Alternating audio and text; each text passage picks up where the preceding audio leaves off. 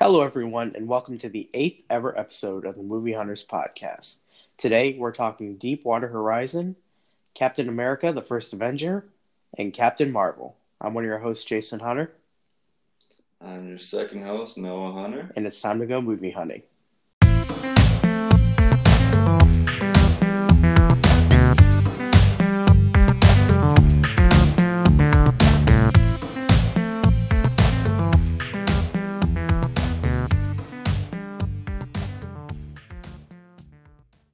Hello, everyone, and welcome to the Movie Hunters podcast, the podcast where two movie-loving brothers get together and talk movies, TV, all things cinema, really. How's it going, Noah? It's going good. We're approaching double-digit numbers. Double digits. We're approaching it, I guess. Couple more weeks, we will hit the big number 10. We're gonna do a thank you to all of our listeners. The 10th episode special. We'll do a big celebration by talking about movies. Mm-hmm.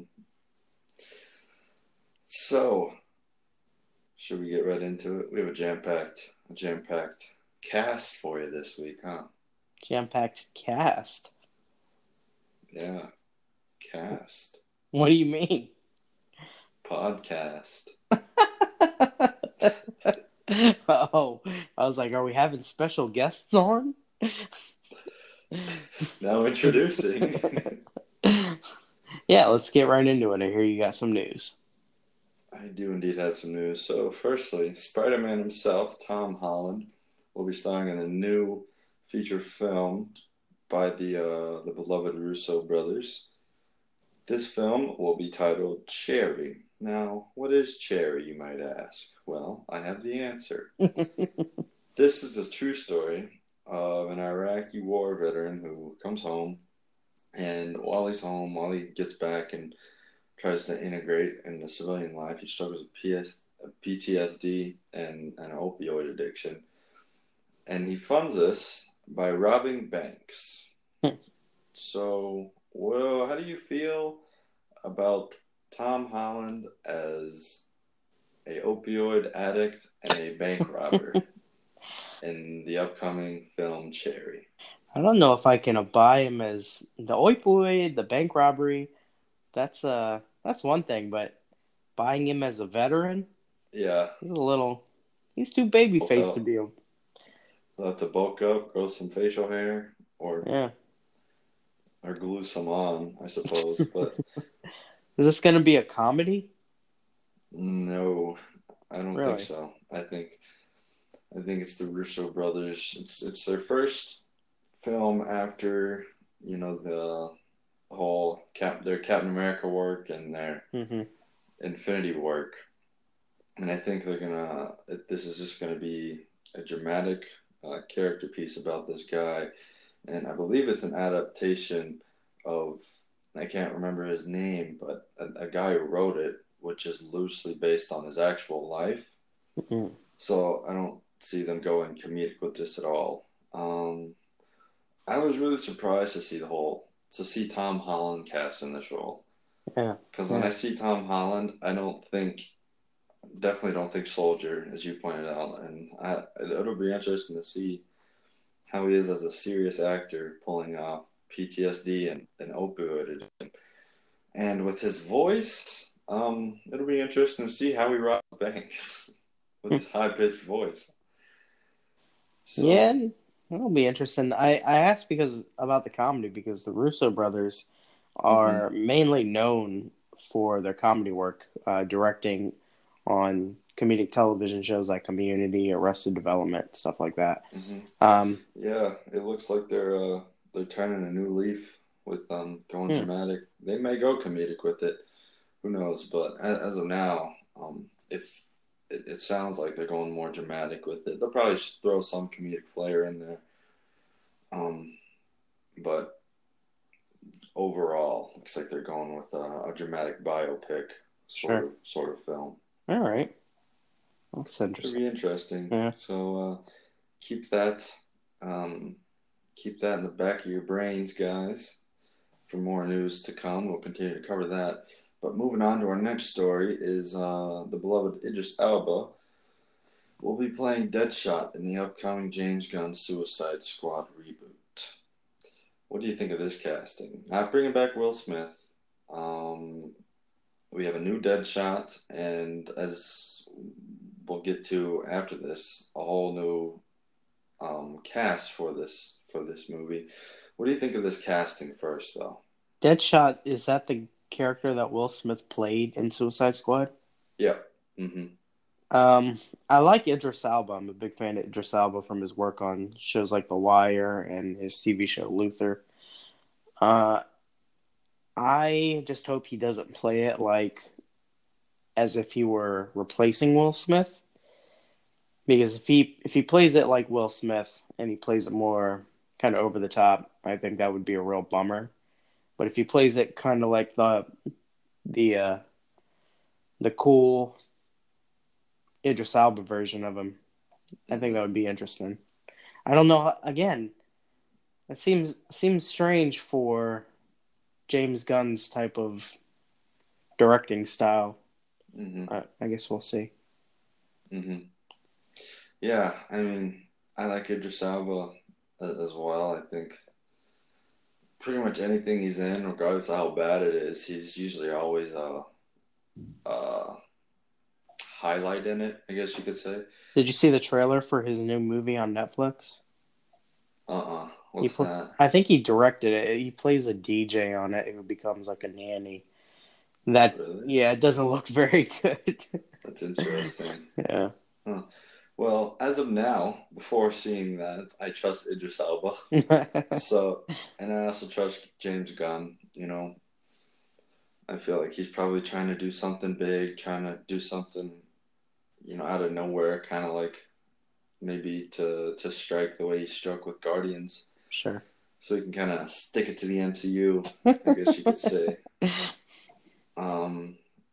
But moving on with more on the Suicide Squad reboot, we have been given 4 more characters that will be in it. So I'm going to go through these characters. They're not, well, at least they might be well known. I didn't really know these guys, when I first heard them. But first, we have a character called Ratcatcher, who apparently in the comics, yeah, these names you're going to see aren't very good. But apparently, in the comics, Ratcatcher is a man, and it's going to be a woman in this movie. He or she is an enemy of Batman who was once exterminator for Gotham City, and he or she realized that crime pays way more. So, and her shtick is that she can communicate with rodents. She's got a little army of them, so she's basically the Ant-Man of the DCEU, but with rodents. Oh my gosh! Ants. Moving on, the next one is named King Shark, and what I pulled up on him is he's a humanoid shark whose father was also a shark. He was known as Shark God. And most treat him like a weirdo, which could lead to explain his choice to live a life of crime. Next up, we have Polka Dot Man, who is another villain who is an enemy of Batman, and his power is the power of turning different polka dots that appear on his body into various weapons. Oh my gosh. This is amazing. And he's actually embarrassed by his particular set of skills from turning polka dots into weapons that appear on his body.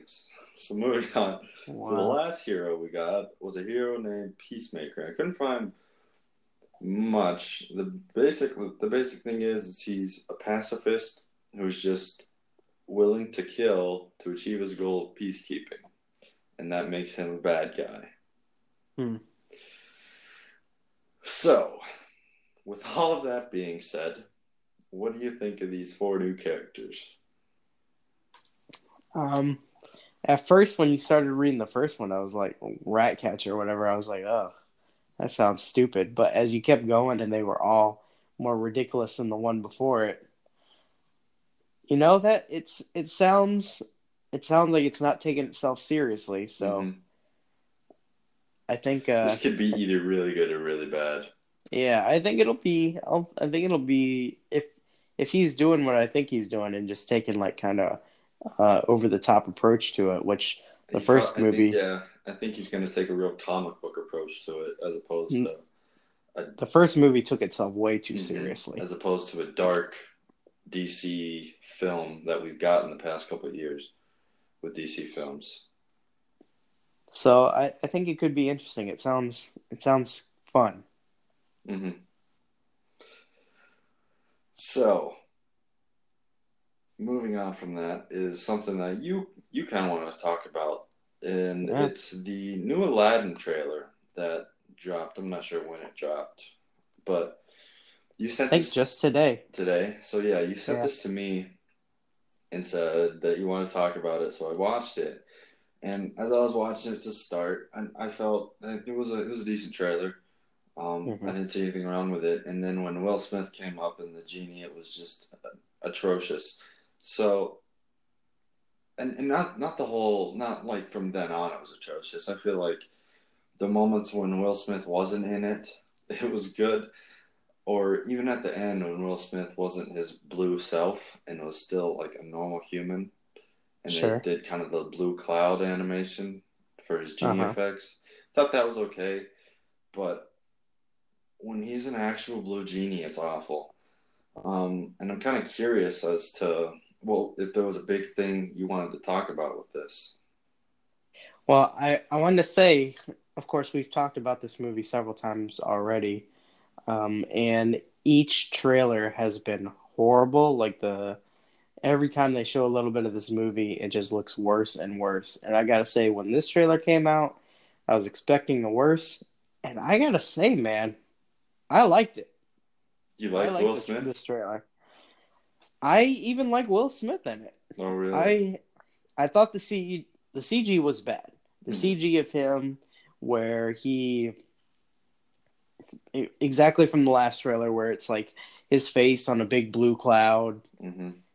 That looks awful. But I think they did a good job in this trailer kind of showing where he arrives as the genie, but then after that he pretty much goes into being Will Smith. And I thought that this movie the thing that this movie did or the trailer did that makes me excited in a way that the other trailers didn't is that this trailer looks like the animated movie. Mm-hmm. And I'm a big fan of the animated movie, with the exception of Jafar. Jafar kind of looks like a cool version of Jafar, like the CW version of Jafar. The But I CW thought, version. yeah, but I thought everything else looked good, man. I thought it all evoked the original movie. The music sounded good, so I got to say, I was not looking forward to this movie. This trailer kind of turned me around. I'm still skeptical, but Mm-hmm. I'm way more excited now than I was. Yeah, like I said, when you sent this to me, I thought you were wanting to Trash it some more. trash it some more, and I was watching it, and I was like, I don't have much to trash it on besides this this genie. And even then, like I said, towards the end, when it was more, he was a real character. Uh huh. I didn't find it as bad. So maybe that's a good thing.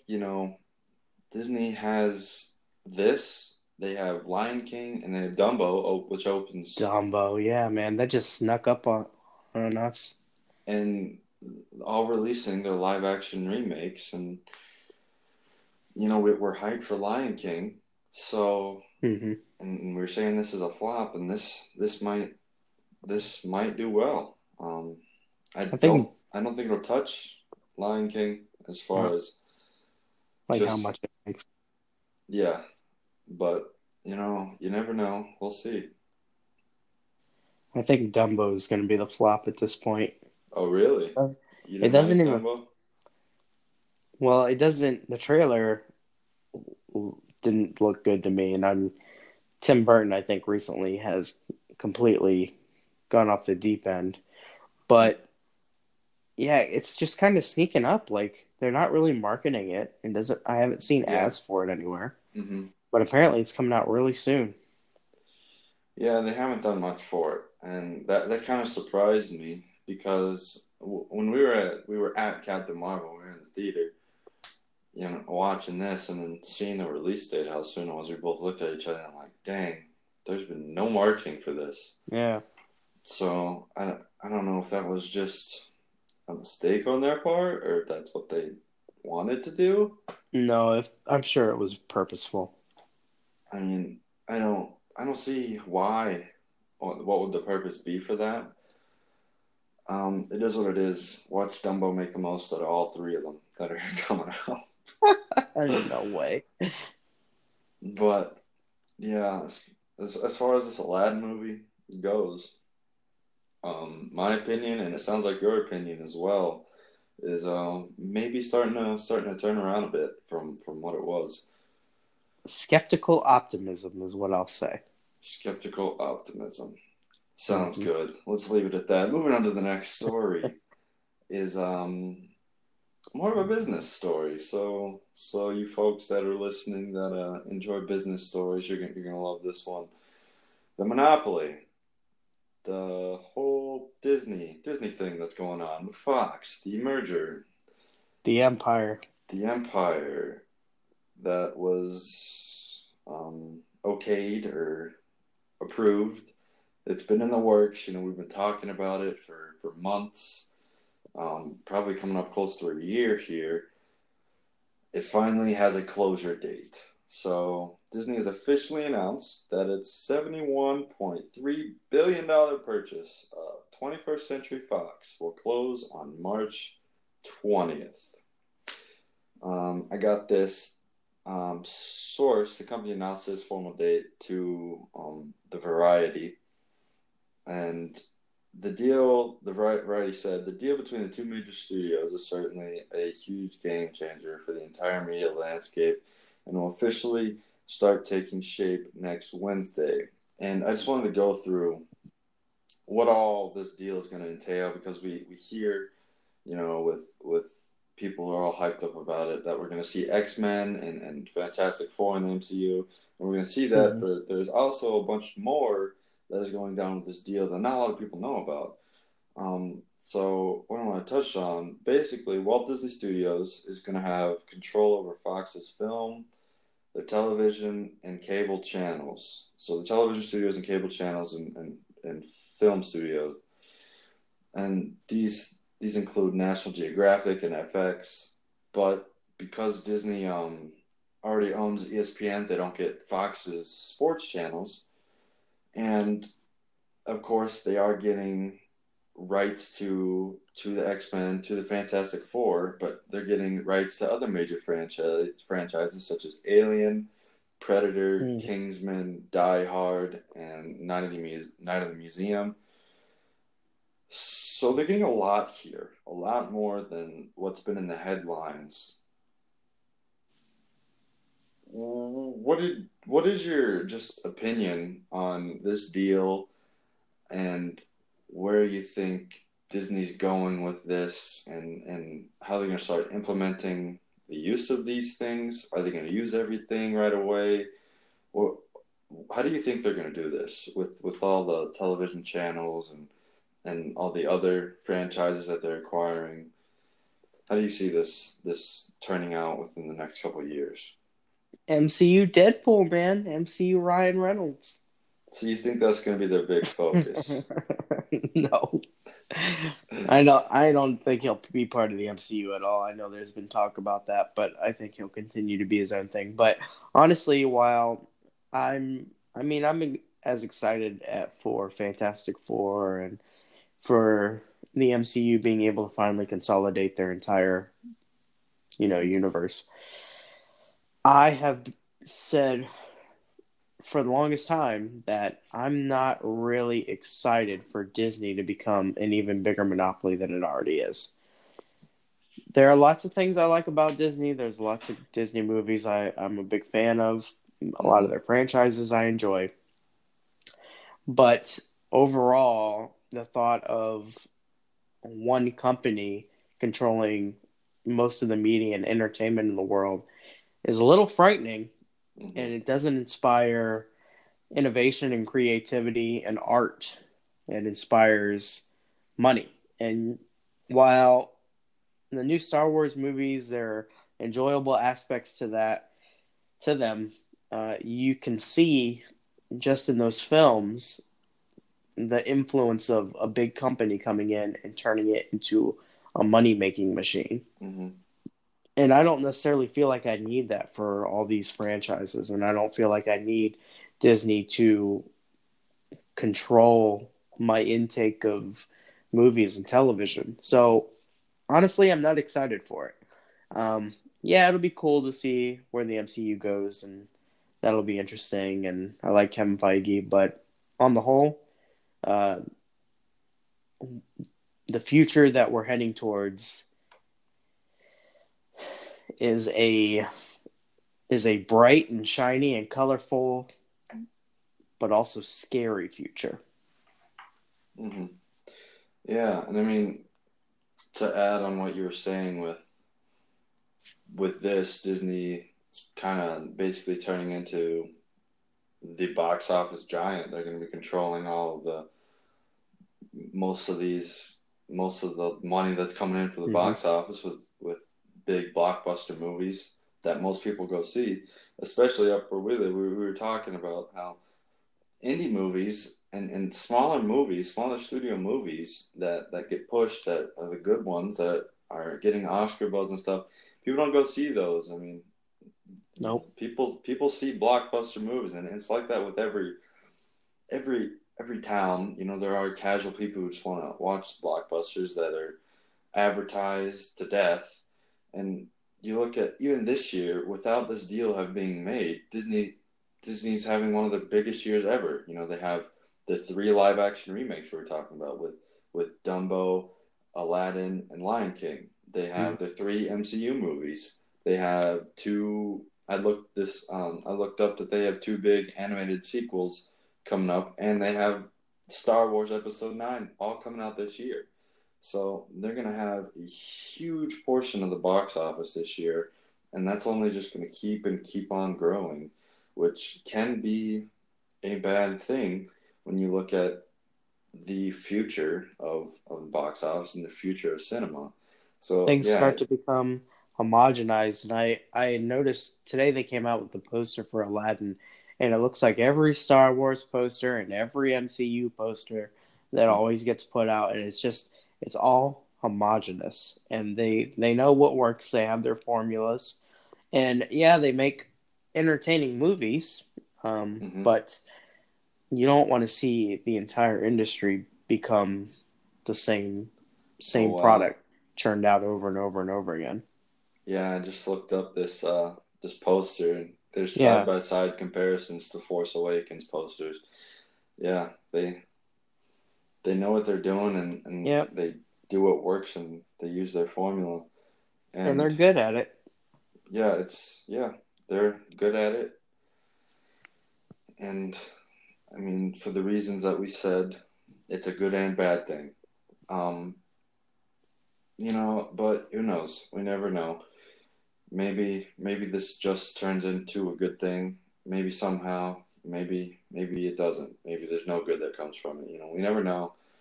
All we know now is that this deal is closing on March 20th. On March 21st, we might get an X-Men teaser straight from Marvel Studios. Who knows? I don't think so. Oh, I would bet all of my earnings on that. But What? That we get an X-Men teaser? that we don't get one. Oh, okay. No, there's no way that's happening. Not on March 26th. I said 21st. Not on the 21st either. The day after the deal goes through, they drop it. As soon as they sign the papers, Feige just has a button, just presses it. turns Last Phoenix into a good movie. And wait, so does that doesn't change the whole Dark Phoenix Because when is that released? Is that released before March 20th? No, it's coming out Yeah, this summer, so they still have the rights to release that, even though they don't own it.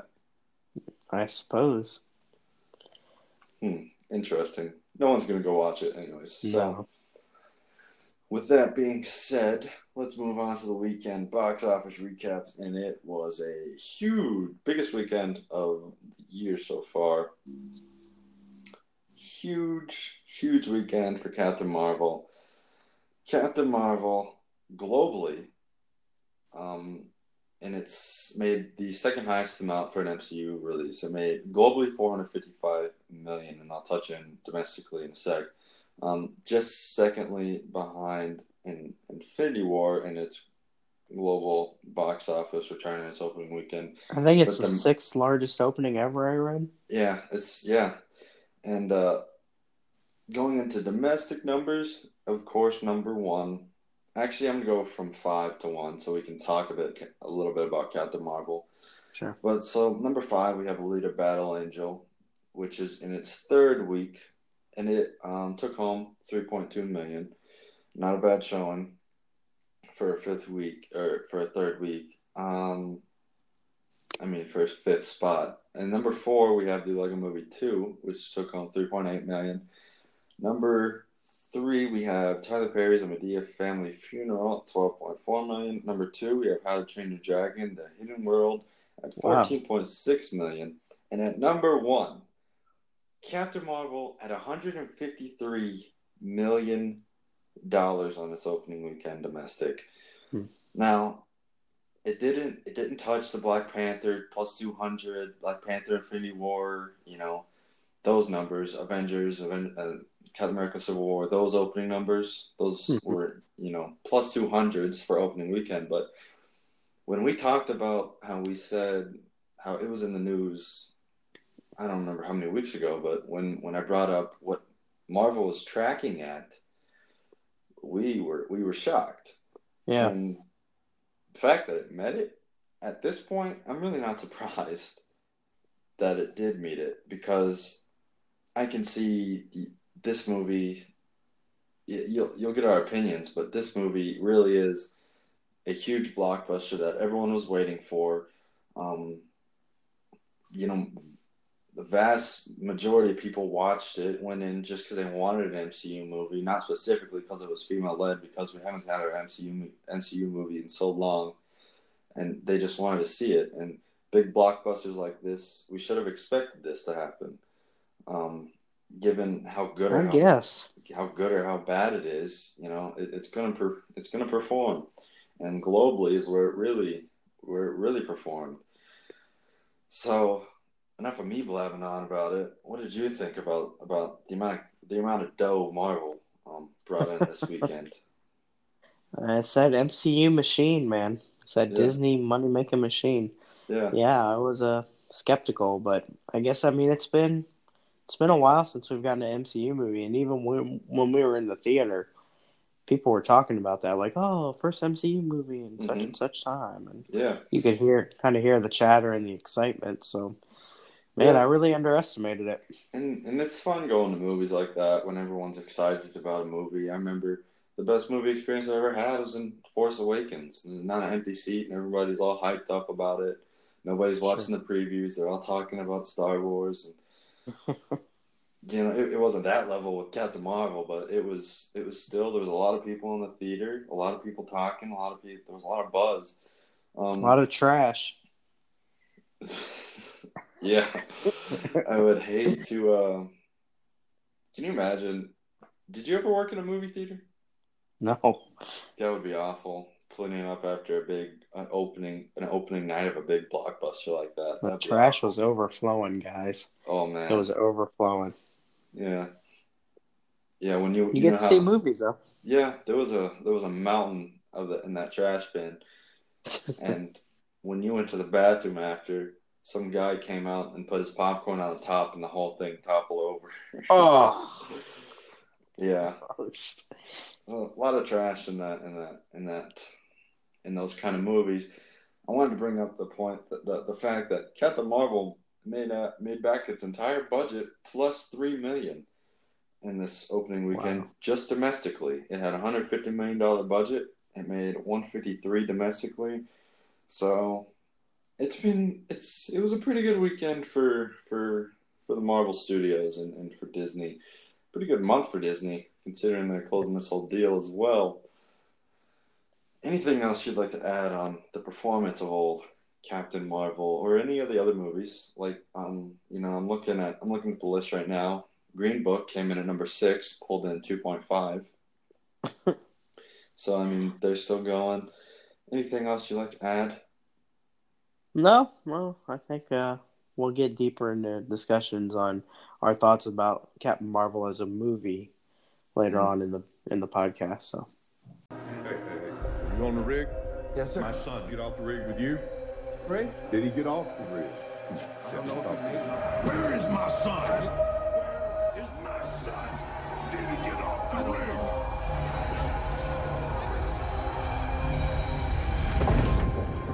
So Noah, what you been watching?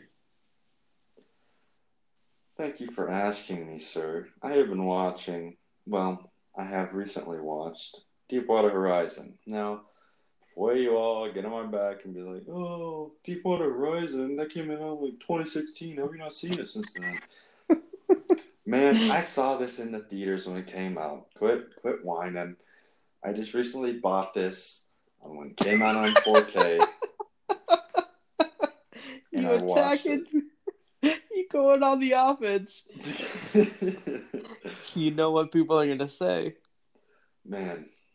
Anyways, with that aside, I recently sat down and watched this, and being this came out in 2016, it was a while ago, and I remember I really enjoyed this movie in 2016, and looking back, I was looking on my shelf to grab it, and I was like, man, I remember I liked this, but I don't remember much detail of it, and any nitpicks or reasons why I liked it. I knew an overall reason, but throwing this in and watching it on the old 4K TV. First off, let me give you a rundown. Deepwater Horizon, made in 2016, starring Mark Wahlberg, Kurt Russell, John Malkovich, directed by Peter Berg, who has history with Mark Wahlberg. He worked with Wahlberg on other films such as Lone Survivor and Patriots Day. Those are both great films. You guys should watch those if you haven't. Not seen any of them. You haven't seen them? Not a one of them. No, man. You should watch them. Lone Survivor is really good.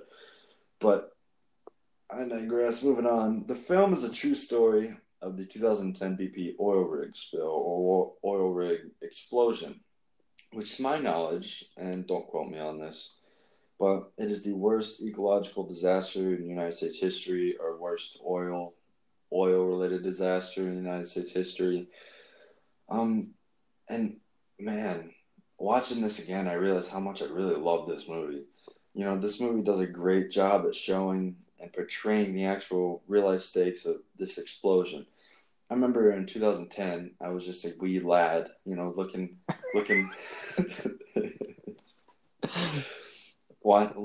looking at this thing that happened on the TV, and you see the rig is in flames and all this, and you don't really think anything of the severity of it. You're like, oh no, oil, there's an oil spill, all the bad things that happen with that. But this movie hits hard and dives in, deep into what the implications of it, everything that went wrong, and how it was just a chain reaction of things. And you really see that nobody should have survived this. And when you watch this movie, you really understand why. And quick tech comment here. The spectral highlights and the fire and the HDR, man, it's great. So, aside from that, the nitpick I have with this movie is the first act felt kind of slow. I didn't absolutely hate it because it was slow, because they were taking the time to set up the characters. They set up Mark Wahlberg's family in it, and it really connects you with them when they're going through these bad things, and who ultimately ends up surviving and who ultimately doesn't, and you're connected with that. but it did seem to drag. However, when it turns around and picks up in the second act, it hits hard the entire movie, and that's one other nitpick I kind of have with it is Peter Berg movies, especially with Lone Survivor, hit hard and hard and deep and deep and deep until the very end, and it kind of just leaves you, and you kind of just leave the theater, thinking, "Wow, that was intense for a long time." And I remember earlier when I was watching this movie, I was like, "Dang, that was an intense hour and a half or however long that those events were going on." And I understand why he did it to cement it in our minds, but having that time to breathe in a film that's so heavy, I think is key. And there's just not much time to breathe in it. But aside from that, those are just tiny nitpicks I have about it. With the performances, John Malkovich was an absolute jerk throughout, which means he played this. He was John Malkovich. Yeah, he played himself, and a lot of guys played themselves, namely Kurt Russell. But John Malkovich played a great jerk in this. He was a BP executive, I guess you could say. He was higher up, and he was just you can see how there's the decisions he make and how the decisions he made coming from an executive perspective, how they affect, and they don't really understand what it is when you're at that low employee perspective and you're on the rig every day and you understand how it works and that kind of thing. And I think that was a relationship between John Malkovich's characters and Kurt Russell's character. And when I think of Kurt Russell, I think of a kind of old, scratchy voice Southern guy who's been through a lot, and that's exactly who Kurt played. So I feel like he played himself in a way here. So, I mean, the chemistry between John and Kirk was great in that kind of executive versus field guy kind of manner, and the way that was played. And there's one scene that, if you've seen the movie, you know what I mean, when everything's going awry and everything's happening, one bad thing leads to another, and there's no dialogue here. And the way that it's performed, you know exactly what they're trying to convey, and you're hit hard by it. And that just shows that, they did a very good job building a relationship between those two characters. Wahlberg in it was, what I wanted to point out about Wahlberg is, he was kind of made out to be he's kind of the supervisor of all the lower tier guys that actually work on the rig, and they developed this relationship with those guys very well. I think that from the way he interacts with them, walking around the rig, to pranks that they play on him in his office and stuff, and they really humanize him and all these characters, which makes it hit that much harder when the destruction and all this bad stuff happens to him. So with all that being said, in short, this movie accomplishes more than just being, an action thriller with fire, kind of like the movie Skyscraper. That's all Skyscraper is with The Rock, the new Rock movie. That's all it is. So if you want to see an action movie with no depth and fire, go watch Skyscraper. Man, you were throwing shots this episode.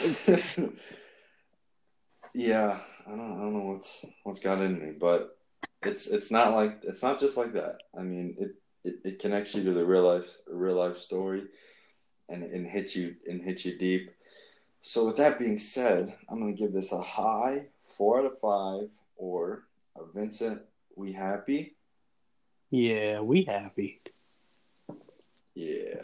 So with that being said, Jason, what you been watching?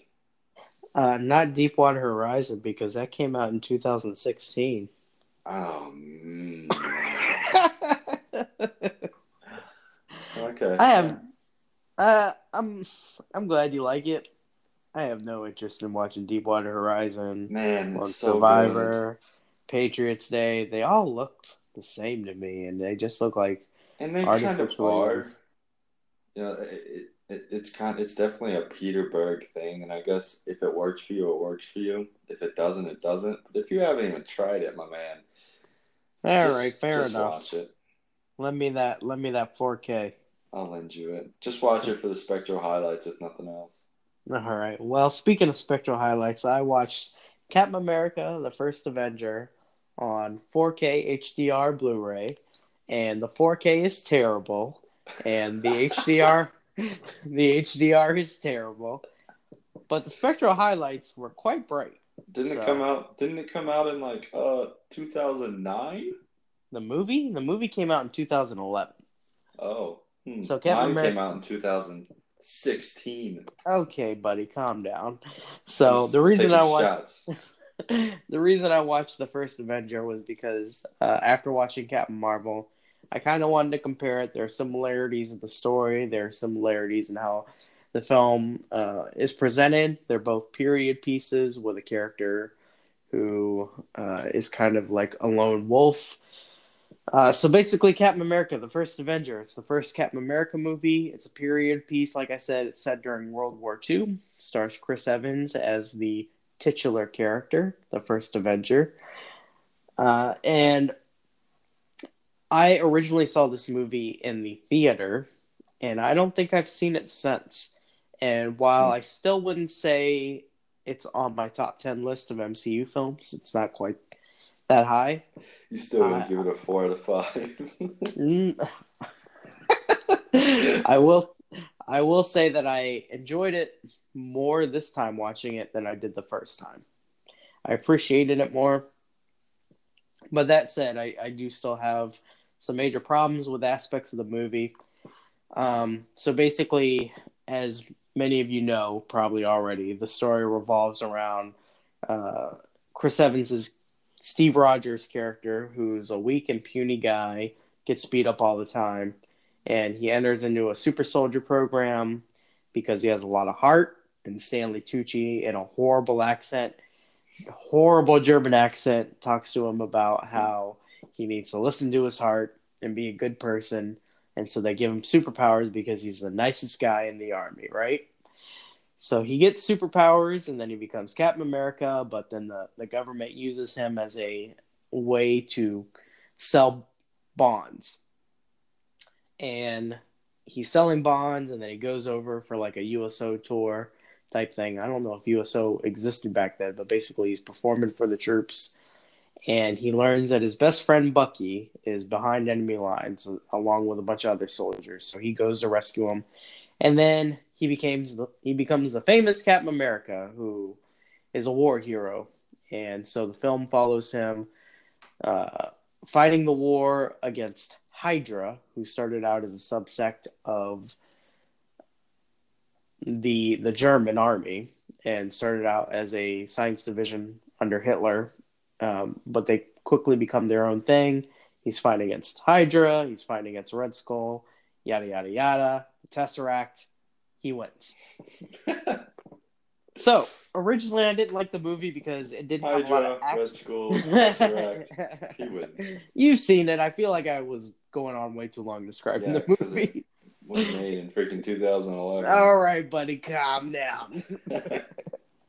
So, the first time I saw it, I was kind of disappointed because there wasn't a lot of action in the movie. Most of the action occurs in a montage in the middle of the movie, and most of the stuff from the trailer and all the ad stuff happens in this montage. And you'll see a shot from the trailer, and it's him throwing his shield, and the same length of time it's in the trailer, it's actually in the movie. So it's just little clips here and there. I liked it a lot more now because I appreciated it for what it was. I appreciated for the story it was telling and the uniqueness of the story. Now all the MCU movies are set in the same timeline, and they can start to feel like they're running into each other, and they have to differentiate each other by their genre. But really, I mean, when you talk about superhero movies in the MCU, trying to find ways to be distinct by entering different genres. This was really the first movie to do that. This was very much a war movie, and it was set during World War II. And while it has a lot of supernatural and scientific aspects of it, the setting is great. The setting is great. The way they tell their story and it being a war story is all good.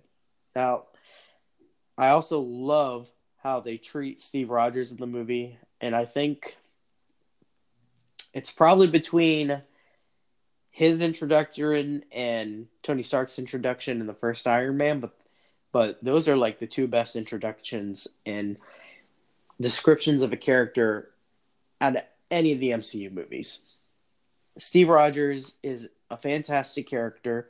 You know everything you need to know about him from the time that he's skinny, and then when he gets powers, well, he's the same good guy, but now he has powers. And they do a great job of establishing his character in this movie. That said, the romance in this movie is horrible. And I'm glad that the MCU movies have gotten away from feeling like they need to cram a romance into every single film. Because the last few films, they've been kind of shying away from that. But man, they have no chemistry in this movie. There's no reason for it. Why does Agent Peggy Carter like him? There's no logical explanation for the reason that they like each other. And the direction itself isn't great. This is directed by Joe Johnston. He's done other films like The Rocketeer. And while the setting and the tone and everything and the story is good, the direction itself isn't that great. The visuals for this, CG skinny Chris Rogers is cool, but like I said, it hasn't aged well, and it's really a rather blurry movie.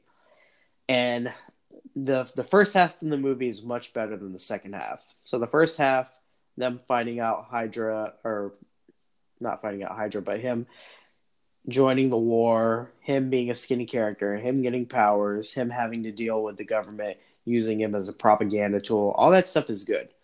When he becomes Captain America, the guy fighting Hydra, the movie kind of becomes formulaic and boring at that point. And like I said, all the action is regulated to montages. So the establishing of his character is more entertaining than Captain America running around World War II stuff, doing like riding a motorcycle as if he were. Oh my gosh. I started saying something and I forgot the character. Steve McQueen riding a motorcycle as if he was Steve McQueen or something.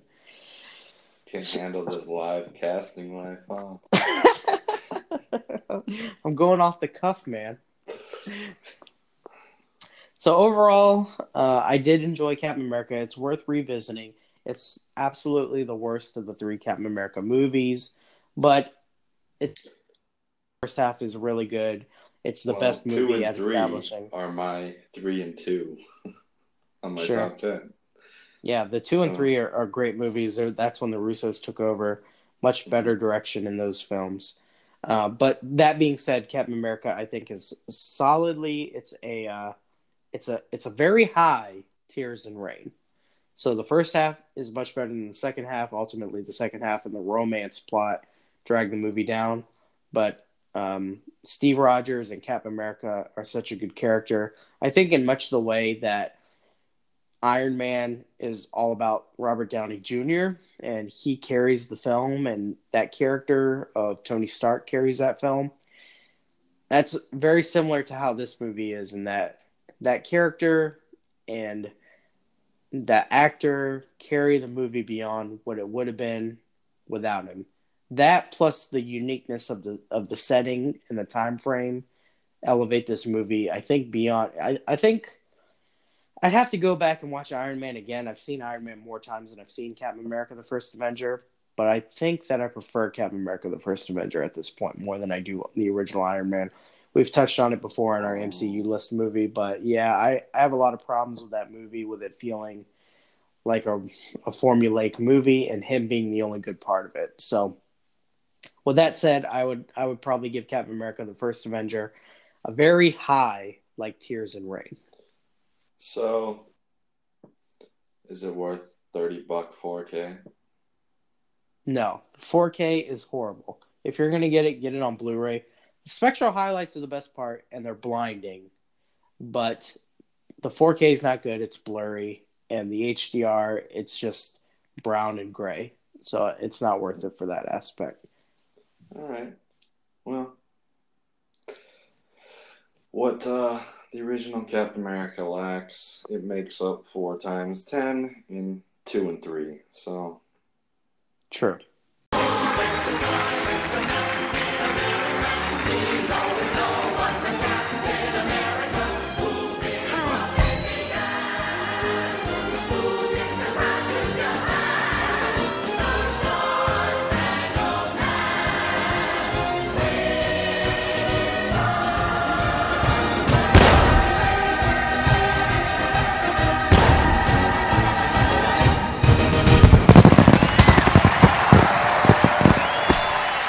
And you're a Kree, a race of noble warriors. Heroes.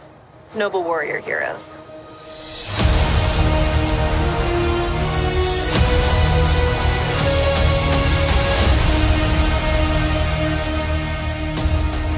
Captain Marvel is the 21st film in the Marvel Cinematic Universe. The film is written by and directed by Anna Boden and Ryan Fleck, and stars Brie Larson and Samuel L. Jackson. Carol Danvers is the newest superhero to enter the MCU and the newest person to enter our theaters. Noah, what did you think of Captain Marvel? I didn't think it was as bad as I thought it was going to be. What a glowing endorsement. Yeah, I mean, look, it going into it, I didn't have much expectations. Like we talked about it, I think a lot of people went into it just hyped to see a Marvel movie, and to see guys like Fury and Coulson, even though we didn't get much of Coulson, but to see some familiar faces and to see new ones that we know we're going to see later on in Carol Danvers, and for what it is, thinking back on it, it's not a bad movie. I feel like there are some good funny moments. Not everything lands, and this movie was a decent installment into the MCU storyline, but I feel like it would have been a better installment and even better standalone film had they left certain aspects of it out. And I'm not going to say what, because we won't talk into spoilers till later. But overall, it wasn't the cultural hit that they were going for, like a Black Panther, or even I'd put Guardians in that because of its whole kind of resonance with fun pop culture. Yeah, movie. So it didn't hit there, but honestly, I didn't go in expecting it to, so I wasn't as disappointed. I think we reached the same spot, but I think we have different outlooks on it, because while you went in with very low expectations, the film was better than what you feared it might be. But for me, I think I went in with higher expectations because I figured, it's an MCU movie. They have such a great track record. They've only gotten better as they've gone. So I think for me, it was worse than I hoped it would be. But I think we've got the same opinion of it. Yeah, I mean, before I went in, just looking at stuff people were posting, try not to look at too much before, and throughout us talking about it before us seeing who the directors were and how they were another kind of indie pickups from the MCU, I wasn't expecting much because it's hard to put that on 2 indie directors and put a huge blockbuster and say, here, make this a amazing cultural thing for women, make this a generational thing. That's a lot to put on an indie directors, and I think they did a good job. I don't think they did bad. I don't think it's a bad movie. It's definitely not the worst movie the MCU has made, but it it just didn't hit where I think they were intending it to hit. So let's talk about the elephant in the room part of it, and that is the diversity aspect of it. This film being the first MCU film led by a female superhero and a female actress. Mm-hmm. Now we've had Black Widow and we've had Scarlet Witch in the MCU, but not in their own starring vehicles. You said that you don't think the film hits as well from a cultural standpoint as something like Black Panther does. Mm-hmm. I would absolutely agree with you. And I think that this film, frankly, it does a bad job because it's trying so hard Mm-hmm. to push that agenda. And while I agree we need more diversity in our movies, we need more diversity in the MCU, the Black Panther made a good movie with a diverse cast. And that diverse setting and that diverse cast brought you into a whole new world that you have not seen before. Mm-hmm. This movie brings you into a tired world, but this time with a female superhero, and it repeatedly shoves that fact down your throat over and over and over. Hey, this is a female superhero. Hey, now girls have someone to look up to. Mm-hmm. And for me, that is a huge detraction from the movie as a whole. I think our movies need to be more diverse, but you need to do a better job. This does not make a good case for diversity in movies. Yeah, I agree. Just in the way her character was written in the movie, she started out as this awesome person with all these powers, and there's no real arc with her. She starts out awesome, and at the end, she's just a little bit more awesome. There's no fall. There's no anything. By the way, I guess you could say, is what? Oh, I was just going to say the first act of this movie is horrible. Like, everything up until she gets to Earth is awful. Yeah, I mean, the first scene when they go on this kind of mission thing and then they capture her, it's bad. It's just bad. If you have to go to the bathroom, go to the bathroom during this first act. Because, I mean, as I was saying, she's awesome at the beginning. She's even more awesome at the end. There's no hero's journey. There's no fall. There's no anything. There's no adversity for her. No. And, I mean, people could make the case, the adversity is finding out who she really is. And no, that's not adversity. That's no. And no, that's realization. Yeah, it makes her character flat, and she's just not complex at all. And it makes her kind of boring to watch in a way. They do a horrible job of introducing her. They do a horrible job of telling you who this person is. Mm-hmm. They do a horrible job of writing her in a way saying who she is. Mm-hmm. And then they do a horrible job of retconning the rest of the movie to explain to you who she is. Mm-hmm. The whole movie, the arc of the movie, is you finding out more about her that they should have told you at the beginning of the movie. The character doesn't change. Your perception of the character changes. But in that way, it changes in a way where it's like, I know nothing about this character. Oh, there is nothing to know about this character. She's a flat, two-dimensional character. Mm-hmm. Yeah.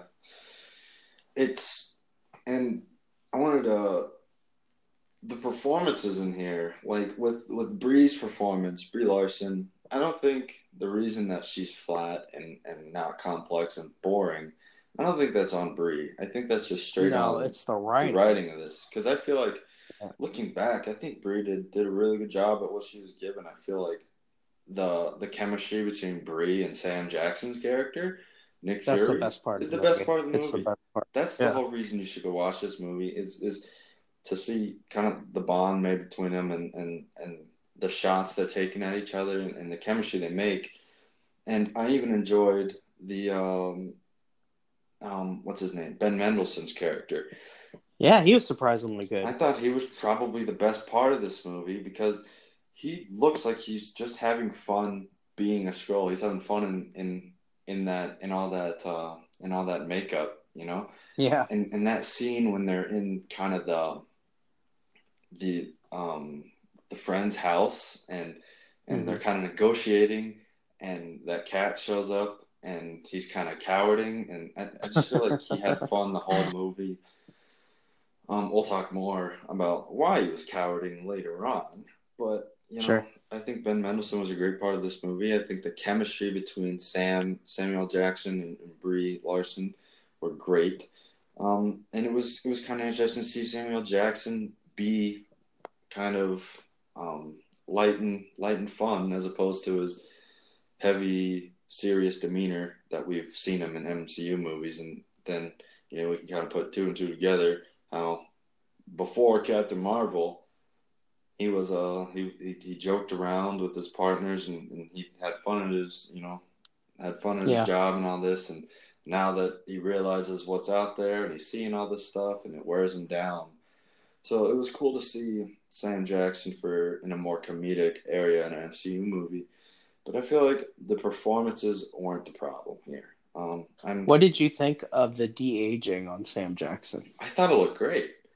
I was surprised by how good it looked. You don't even notice it. Yeah, and we talked about this in the theater, how the de-aging on Sam looked great. You would never know that he's like 70 now. So is he? Holy cow. Yeah, I'm 70. And he was skinny and he was moving Uh-huh. and he was super young. Yeah. Yeah, I thought the de-aging was really good.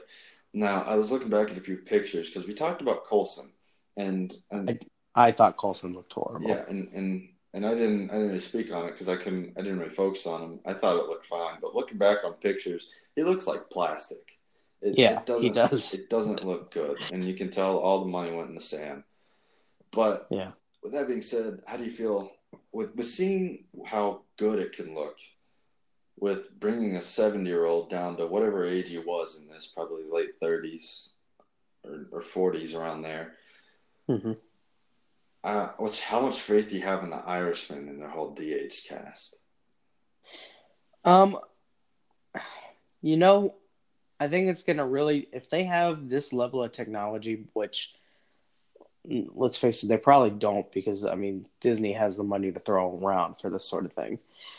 So, but if they can achieve that level, I think it's going to really come down to the acting. You don't think Netflix has the money to do it? Netflix does not have Disney money. All right, yeah. Yeah. No, and I don't think they're going to put that much money into a one-off, whereas Disney has used this technology on Star Wars movies and multiple MCU movies. And for the most part, it's looked great. I remember, watching Rogue One and seeing the what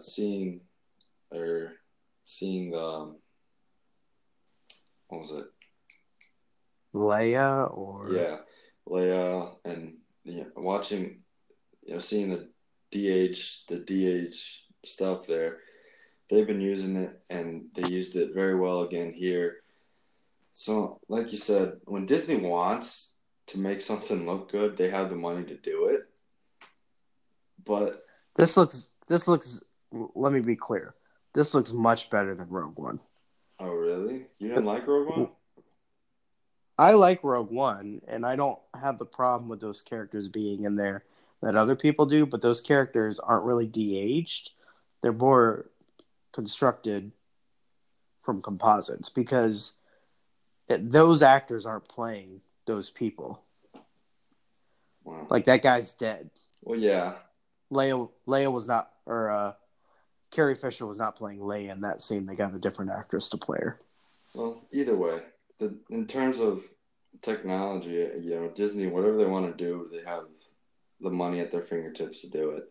And yeah, I think this is definitely the best implementation I've ever seen of de-aging. Yeah. So With Sam Jackson. Let me be clear. With Sam Jackson, not Coulson. yeah, yeah, which I think kind of points to how much it would actually cost to do it if because Disney has pretty much endless sums amount of money when we think of it, and how they poured all their money into Sam, and then we see how bad it looks when you cut corners with Coulson, Yeah. and they have all those stars in The Irishman. That's gonna cost a lot of money and probably won't work out. Well, let's save more talk on The Irishman for Yeah, another day. getting off on tangents What- here. What did you think of the comedy in Captain Marvel? I thought the comedy was good. I don't know if you didn't like it or what, because when we talked about There it, were funny moments and there were charming moments, Yeah. but overall, I thought a lot of the comedy fell flat for me. I thought I was gonna pull up an example, but I thought I probably shouldn't because it's kind of a spoilery territory. But Yeah. yeah, a lot of things do fall flat, but I think a lot of things still do work. But comedy is one of those things where it works for you or Listen, it doesn't. So Sure. I in terms of the 90s stuff, the fact that this was set in the 90s, I didn't really have as much of a problem with it as I've seen other people have with it. Yeah, they hit it home a lot. And the use of music isn't always great. In particular, the fight scene at the end where they're playing Gwen Stefani song. mhm. That doesn't really work. But for the most part, I like the 90s stuff. I like the gags they put in there Yeah, and the aesthetic. But the problem I have with it, and I don't know if this was intentional, but the whole movie feels like a 90s movie or a TV show. Like the look of it, I don't know what it is, if these directors just aren't comfortable with filming something with this big of a budget, but the movie doesn't look good. It looks like a 90s TV show. hmm and part of me thinks that's what they were going for. But thinking That's back why I on was it wondering. and looking through some things, I don't know. And if it's what they were going for, then so be it. It just didn't work. And if it wasn't, then I don't know. It just wasn't good. So I don't know. And I can't speak on 90s things as much as you can. Sure. So I don't There's our clue for this episode. yeah. So I mean, I didn't pick up as much of the gags that were thrown in there. I still picked up quite a few just from Sure. being alive in today's society and knowing what things are. But like you said, part of me thinks it was intentional. Part of me doesn't. I do want to think it's intentional, just so it gives the movie A reason to look like that. yeah, kind of Sure. kind of being in favor of the movie, and aside from trying to find a flaw like you. I'm not trying to find it. It's blatantly there.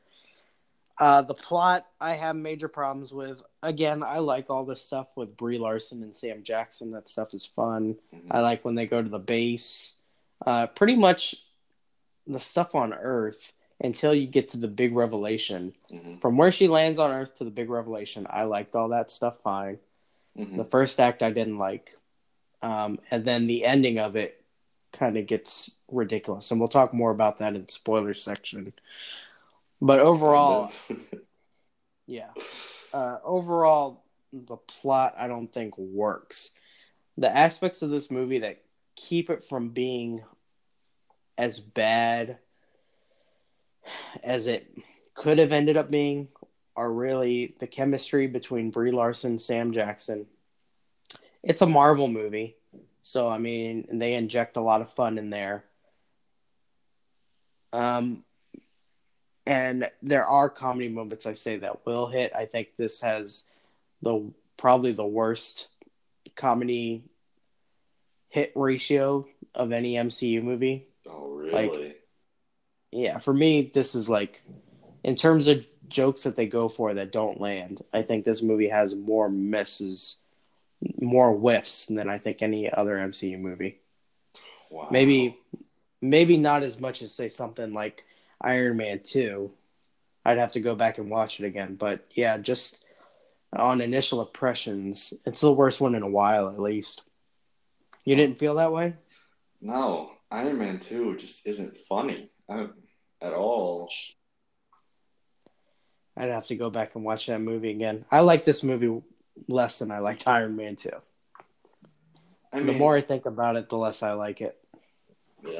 yeah, I put this above Iron Man 2, definitely. But I guess I'd have to go back and watch Iron Man 2. But- It's not as bad as The Dark World. No. How about that? It's not the worst MCU movie that's No. been made. And It's not as bad as The Incredible Hulk. yeah, general consensus is, Dark World and Incredible Hulk are pretty much there for the worst that they've made. And it's not that bad. It's not, I think it's a lot better than both of those movies. But It's a movie that could have been in the middle of the road, and I'll give my review score at this point. It's a movie that could have been right in the middle of the road, but there are major problems with it that drag it below that. mhm. And so for that reason, I'm not going to go as far as low as to say I don't give a D, but I'm going to give it a very low, like Tears and Rain. Very, very low, like Tears and Rain. Mhm. Yeah, so I guess we're going to give our scores so we can get into spoiler territory. Yeah, we'll get into spoilers after that. But I mean, yeah, this movie, it's frustrating because I want it to be good because there's a lot of potential in this movie, but there's so many like bad things that happen, and I'm not gonna say this is a very vague non-spoiler review, but for me, I'd probably put this. I would go low and say it's a high. Don't give a D. I Wow. would put it there. I thought you liked it more than me from the way we've been talking. I do feel like I like it more than you, and I feel like I'm just harsher at grading than you then, if that's the case. All right. Maybe you're just Sure. lenient. Okay. Well, we're close, but you did go a little bit below me, I guess. Because, I mean, I'd give Hulk and Dark World probably a low, I don't give a D 2, maybe even a high 1. Sure, a high. He ain't gonna be a Rush Hour 3. Yeah. Okay. All right. Well, maybe you're right. Maybe you're harsher at grading than me. Mhm. But that being said, we do want to get into some of the more spoilery aspects of the film. So if you haven't seen it and you want to, Click I will off in say this. 3. Oh, Hold you're on. going to say something? I will say if you're wanting to see this before going to see Endgame, you don't need to. No, you don't need to. This doesn't add any context to Endgame. If you want to know who the character is Look her before up. going to see Endgame, Look her up. Just look it yeah, up. it's not necessary. It'll save So- you 2 hours. But if you do want to go see it and you want to avoid spoilers, then go ahead and get off now. This is your last chance. 3, So until 2, stop counting down. 1. I'm trying to tell them goodbye. Okay. We'll see you on the next episode of the Movie Hunters podcast. Like, subscribe on the platform of your choice. Google Podcasts, Spotify, Apple Podcasts, Breaker, Radio Public, Overcast, Pocket Casts, Anchor. We're everywhere. So we'll see you next time. 3, Those fine, countdown. 3, Countdown. It's 2, so important to you. 1. Why the heck is the Tesseract in this movie? That's why you wanted to count down. Yeah. Oh my gosh. It makes no sense. It No makes sense. no sense. And that's what I was talking about when I said this would be such a better movie, such a better standalone movie and a better installment. And if they just didn't have any connections like that in here, they didn't have the Tesseract, and they didn't at the end have Coulson come up to S.H.I.E.L.D. or Coulson come up to Fury, and Fury be like, "Oh man, we found one. Now we gotta find them all." And it's There's so much cringy stuff in here. Yeah, and I remember at that moment, you were laughing your butt off in the theater, and I was trying to get you to shut up. The part I was laughing at is at the very end of the movie, he's like, "Oh, I'm going to start the Protector Initiative," and this is not played for laughs. It's played seriously in the movie, and he Everyone looks was around looking and he at finds. Everyone looked back and was like, I couldn't "What help the heck?" myself. It was so bad. He's looking around the office and he's like, "Oh, wait, I found this picture. Oh, wait, it says, what does that say on the side of that plate? Avenger? Oh my gosh." He has this eureka moment and he deletes the Protector Initiative and he writes Avenger instead. Oh It's my like, that was like at the end of I was at the end of my rope and I couldn't hold it in anymore and I laughed out loud. But this movie is full of moments like that. Like Noah said, the Tesseract. There's no reason for the Tesseract to be in this movie. It's a MacGuffin that doesn't even get mentioned until they pick it up. It's like, oh, gotcha. You thought this thing we were talking about the whole movie was something else? No, it's a Tesseract. Yeah, and before they get there, they call it something different, and they're like, "Oh, I always referred to it as this." And the then power source or the engine. I forget who said it. Whether it was Carol. It was Carol who called it the Tesseract, and then now everyone in the universe calls it a Tesseract that they interact with. Oh, they didn't call it a Tesseract until you actually see it, and then once you see it, the only thing they call it is a Tesseract. Mm-hmm. She picks it up. She was like, Marvel called it, and then she lifts it into frame, the Tesseract. It's like, why didn't you call it the Tesseract before now? And now why won't you stop calling it the Tesseract? And it didn't even need to be in this movie. You didn't need an explanation for how it got from. If they didn't have those connections, because that's what makes it feel forced and what makes it fall flat. They should have did something completely different. At the end of Captain America, because I was looking for this to try to see if I remembered, Howard Stark finds the Tesseract at the end of that movie. I don't need to know how it goes from Howard Stark to Nick Fury. And we still don't know. Because all we know is it passed through this lady's hands in between then. There's so many moments like that in this movie where they retcon stuff, where they try to do prequel stuff, and it doesn't work. Like in the original Avengers movie, if you go and watch that, he says that they start the Avengers Initiative because Thor came to Earth. And in this movie, 20 years earlier, he starts it because he meets Carol Danvers, Ms. Marvel. So you didn't find anybody to join your Avengers Initiative. You didn't find another alien for 20 years. Yeah, we were talking outside of the theater about this, and I was like, all right, so he says this to Coulson. All right, man, we got to find these guys. We got to protect the world in case this stuff comes back. And they're searching for 20 years and 20 years. And they don't even find anyone. No. They find a guy with a robot suit. And literally 20 years later, we see the Hammer on the desert, and Coulson just shows up. He's like, "Hey, boss, I think I got a lead." Oh, my gosh. And then Thor. So ridiculous. And the problem, I think that's where this movie probably has a lot of issues, is that we're starting to see that this saga, the Infinity Wars, the Infinity Stones, the Infinity War saga it's too big. It's unwieldy. Yeah, started to drag on too much. I remember I was saying to you after this, this is a year late, because they're starting to write inconsistencies with what they had at the beginning of their saga, and they need to turn to something else. So this movie came out a year late. If they wanted to do this and be consistent and not have these issues, because they're bad issues. And I think you pointed out the whole thing with how they got rid of Shield's, how they gave Shield his eye patch, or Fury's eye patch, and how they wrote it as something completely different. And in this movie, and now they have a cat. They just have a cat scratch him.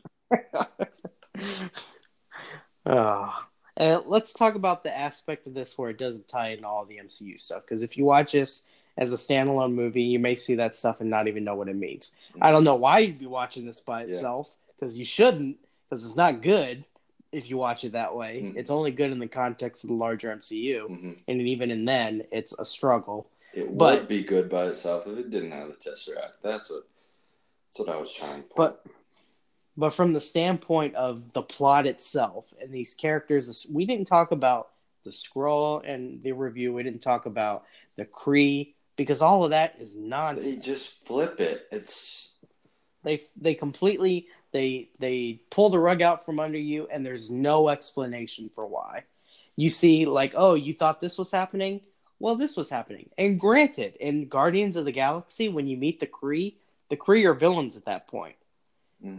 Because you have Digimon Hansu and you have the Ronan the Accuser, who are both in this movie, and they're on the good guy side. But you already know they turn bad, so what's the point of that? You find out at the end of the movie, oh, Kree aren't good. They're bad. And the Skrull are actually good. Yeah. Well, why were the Skrull acting this way this entire movie? Why were they killing people? And why was Ben Mendelsohn acting like a mustache-twirling villain? Yeah, I wanted to ask you. I saw this thing online, and it's like, seeing this, I forget who it was, but someone said, seeing this twist, and then going back, and I've seen it twice, going back, I see why the Skrull were acting this way. I don't see why they were acting that way at all. That doesn't make sense to me at all. The way they were, even knowing now that they're the good guys, they were acting like terrible people. It goes back to just like when we did our Lego 2 review. If you haven't seen that, sorry. It's been like a month. But Queen Latifah's character is good. But what she's the whole not song she was doing. Not Queen Latifah. Or not Queen Latifah, sorry. What's her name? I just forgot her name. Tiffany Haddish. Come on. Yeah, it's forgettable. You ain't ready. Oh, stop. So this podcast is going off the rails. So she's a good guy. She turned out to be a good guy. But these songs and these things she does are terrible things. She's not a good guy. For the sake of the story, she's a good guy, but she's not a good person.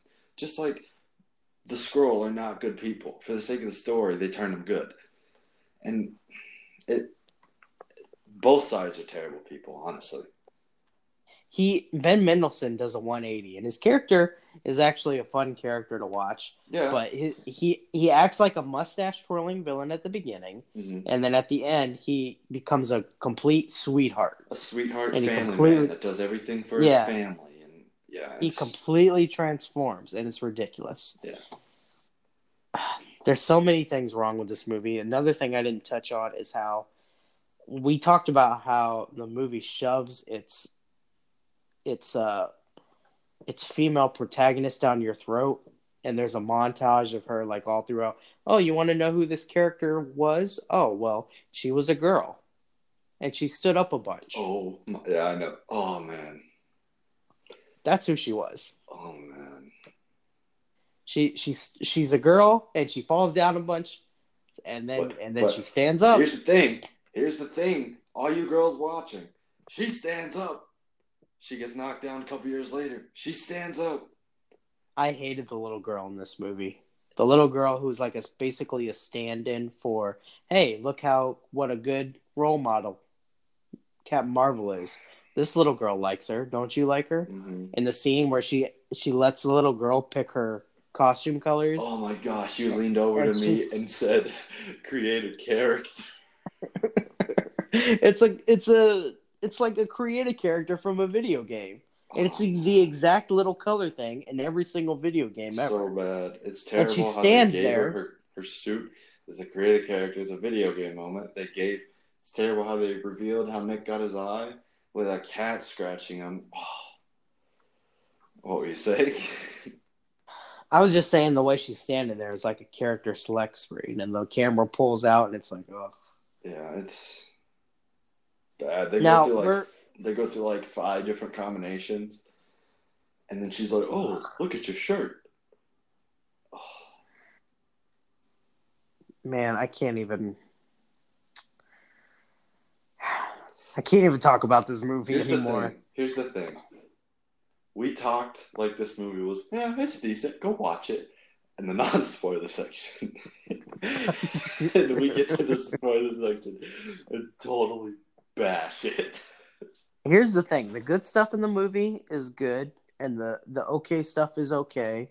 The interactions, like I said, between Brie Larson and Samuel L. Jackson. It's very entertaining. Mm-hmm. It's a Marvel movie. It does Marvel movie stuff. Mm-hmm. But the bad stuff in this movie is horrible. It's cringy. It's horribly paced. It makes no sense. Yeah. It retcons. Yeah. And my biggest problem with this, and we can touch this back into the news and bring everything full circle, is that this movie has an 89% on Rotten Tomatoes. What are people thinking? Why does this movie rated so highly? It's homogenous, and it's not even good homogenous, so I can't even give it the benefit of the doubt. But it's Marvel, it's MCU, it's popular, so it's got an 89% on Rotten Tomatoes. It makes no sense. And it might be because there's a female lead, and there may be some of that influencing it. It's actually down to 79, but still, that's a trophy. Oh, it dropped. Yeah. Okay, well then, I'll shut my mouth. But if it dropped to 79. Even still, this should not be certified fresh, which No. it is. And my biggest gripe with it is how the big climax, and this goes back to me talking about how the writing of this character, the writing of Carol Danvers, is just flat and weak. And how when she has her big moment, when she's kind of, I don't even know what it is, that AI intelligence that takes the form of your superior when you get wrapped up in these little squid arms.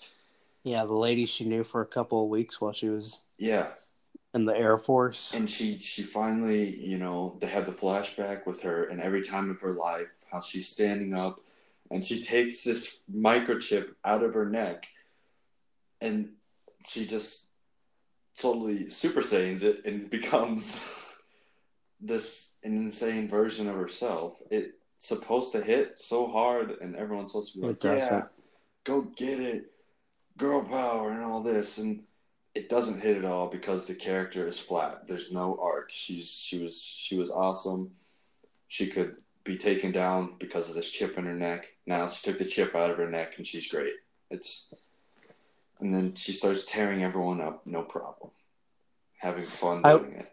I will say, I think this character has a lot of potential. One, Brie Larson is a good actress. Yeah. Two, the action scenes in this movie were actually not bad. Yeah. I didn't mind the action scenes when she was tearing up spaceships and stuff. Oh yeah. It was kind of like a cheerleader moment where you're like, yeah.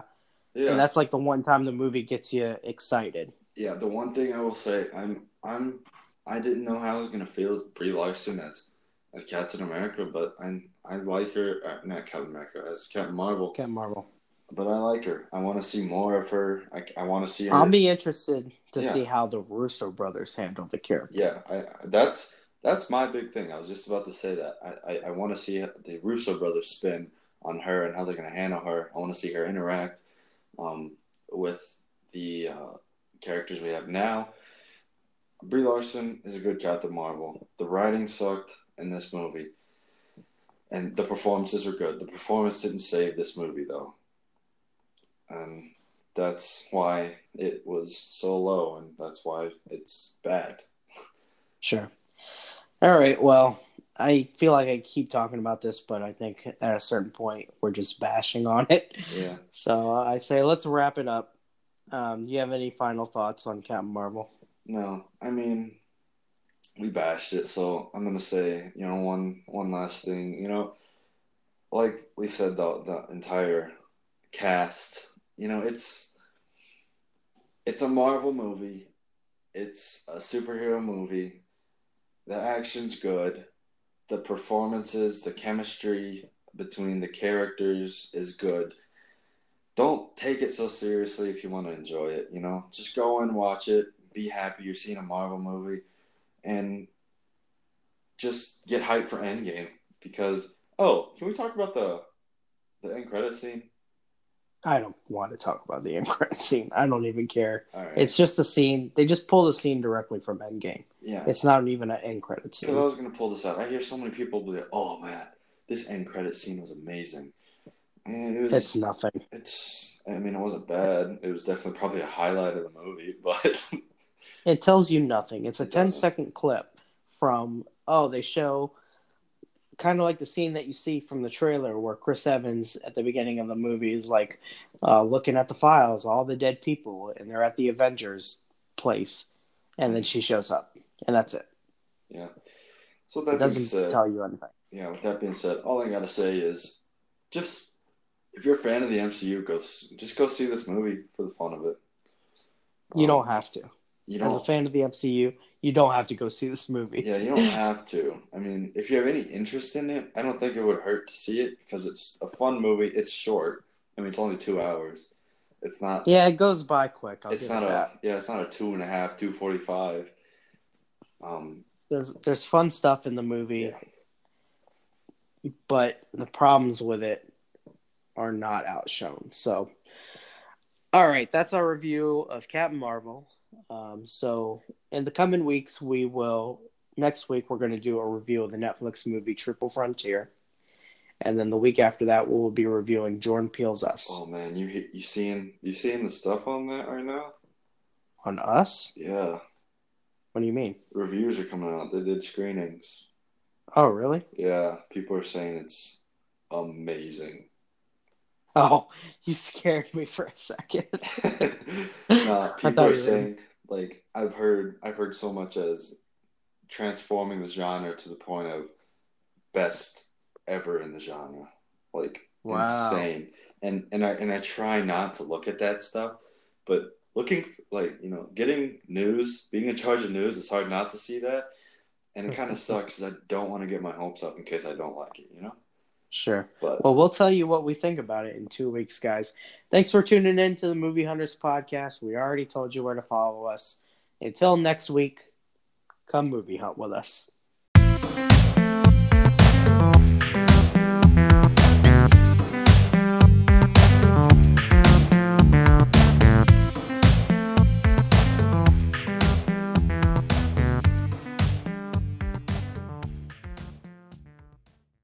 Captain America. Oh my god! Oh, all right, hold on. Man, this is gonna be great.